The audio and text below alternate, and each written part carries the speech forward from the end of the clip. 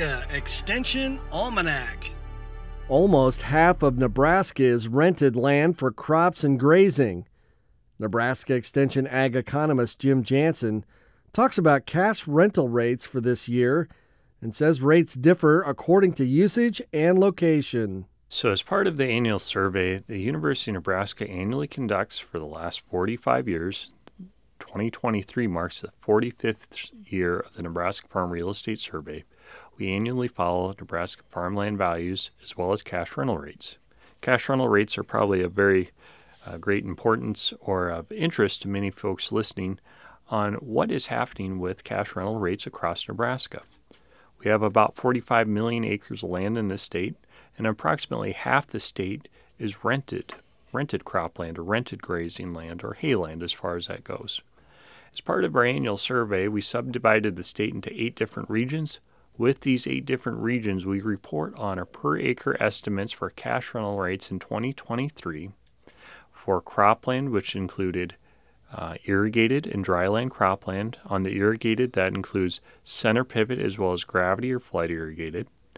In addition to that, we also report on grazing land on a per acre basis, as well as rangeland or grazing land on a per month basis for a stocker as well as cow-calf pairs.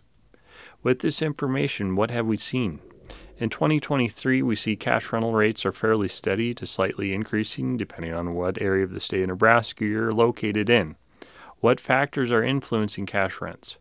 Well, while crop prices may have settled some compared to 2022, crop prices are still fairly competitive for major crops raised across the state of Nebraska. Livestock prices have clearly risen compared to the last year or last 2 years. And interest in that competitive nature of things, trying to acquire additional land. The gradual state of real estate across Nebraska is a story that we've seen for many years Nebraska tends to be a fairly competitive area. When it comes to these things, I suggest folks take a look at the responsibilities of each party involved in the lease. An example, when it comes to center pivot irrigated cropland or grazing land, who is responsible for the upkeep? If the tenant provides upkeep to a pivot or grazing land, an example, the major things would be like fencing or a water source, a water tank. Does the cash rental rate reflect those contributions to the property? Upkeep can be simple things as just checking on things, basic upkeep. Sometimes tenants pay for some of those improvements. I have always personally viewed that if they provide a major upgrade to the system, an example, if you have a tenant providing the wood post to put in a new quarter-mile fence because the last fence was ruined due to a flood or something, that fence stays with the property, and that would be an expense you might reimburse. Pivots can be a little bit different depending on the upkeep or the improvement made, but once again, an open line of communication.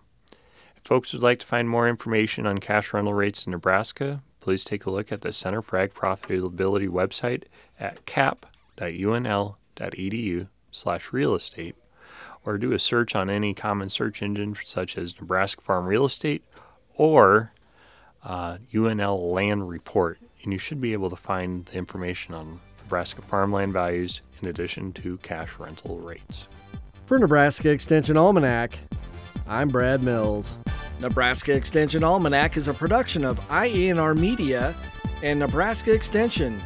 For more information on how your university is serving Nebraskans, go to extension.unl.edu.